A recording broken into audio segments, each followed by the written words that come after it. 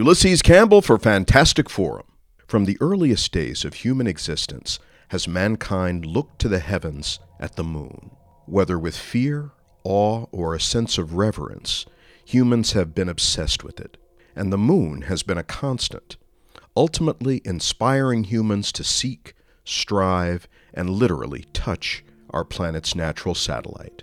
Roland Emmerich evokes all these cultural memories to present his latest epic blockbuster, Moonfall. Astronaut Brian Harper is disgraced following an orbital accident in which one of his space shuttle crew is lost. Harper insists that there was an extraterrestrial disturbance that interrupted his spacewalk and caused severe damage to the shuttle as well as the satellite which was being serviced. However, surviving crew member Jocinda Fowler cannot corroborate Harper's story as she was injured during the disturbance and unconscious. Harper is canned from NASA and loses his home and family.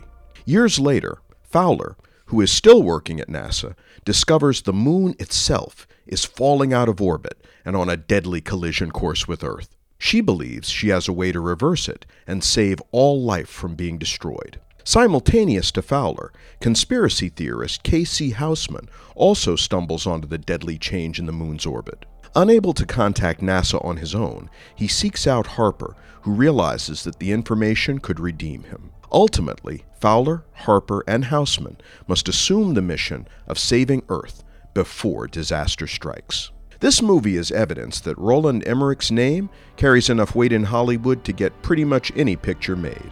I've generally enjoyed his work as a director and writer, but this movie feels like a big-budget movie of the week. It's beautiful to look at. See it in IMAX if you go see it.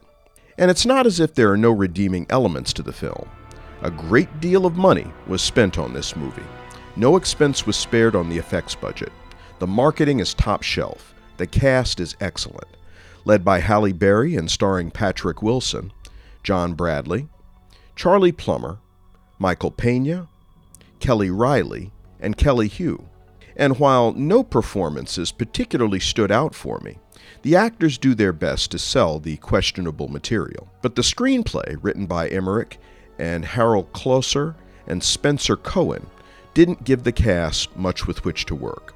There is a formula for these disaster sci-fi epics to which this picture generally adheres. Consequently, there's nothing unique or novel about the movie. It speaks to where we are culturally that such outstanding visual effects, which would have been groundbreaking to see 30, possibly even 20 years ago, are used as a device. And audiences have become sophisticated enough that they don't bat an eye at what has become commonplace in contemporary filmmaking. Moonfall runs 2 hours and 10 minutes, and while it doesn't drag, there's a great deal of exposition. Story-wise, the screenwriters have a lot to accomplish to move things along. There's establishing the main characters, and introducing the problem with the moon, then determining a solution to the problem and beginning to implement it. So by the time our stalwart crew launches towards the moon to enact their plan for salvation, the audience is pretty much exhausted. And there are several subplots running too. It's a lot. Surprisingly, this is a movie you can take your kids to see. As is common for films of this genre, some of the characters in the film are children. And there's some salty language, but it is used appropriately and kept to a minimum. There isn't any nudity or sexual situations. While there is widespread destruction in the form of huge chunks of debris falling out of the sky and destroying large swaths of territory, unlike Emmerich's 2009 disaster movie, 2012, the audience doesn't, for the most part, see people being torn up in the carnage. It's rated PG-13 for action-adventure sci-fi. This is an entirely forgettable movie. Nothing to distinguish it whatever. Your kids might enjoy it, and it could be a decent date movie.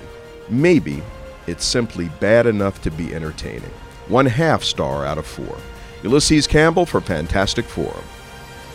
Fantastic Forum airs from 4 to 5 p.m. on Saturdays on WERA 96.7 FM in Arlington, Virginia.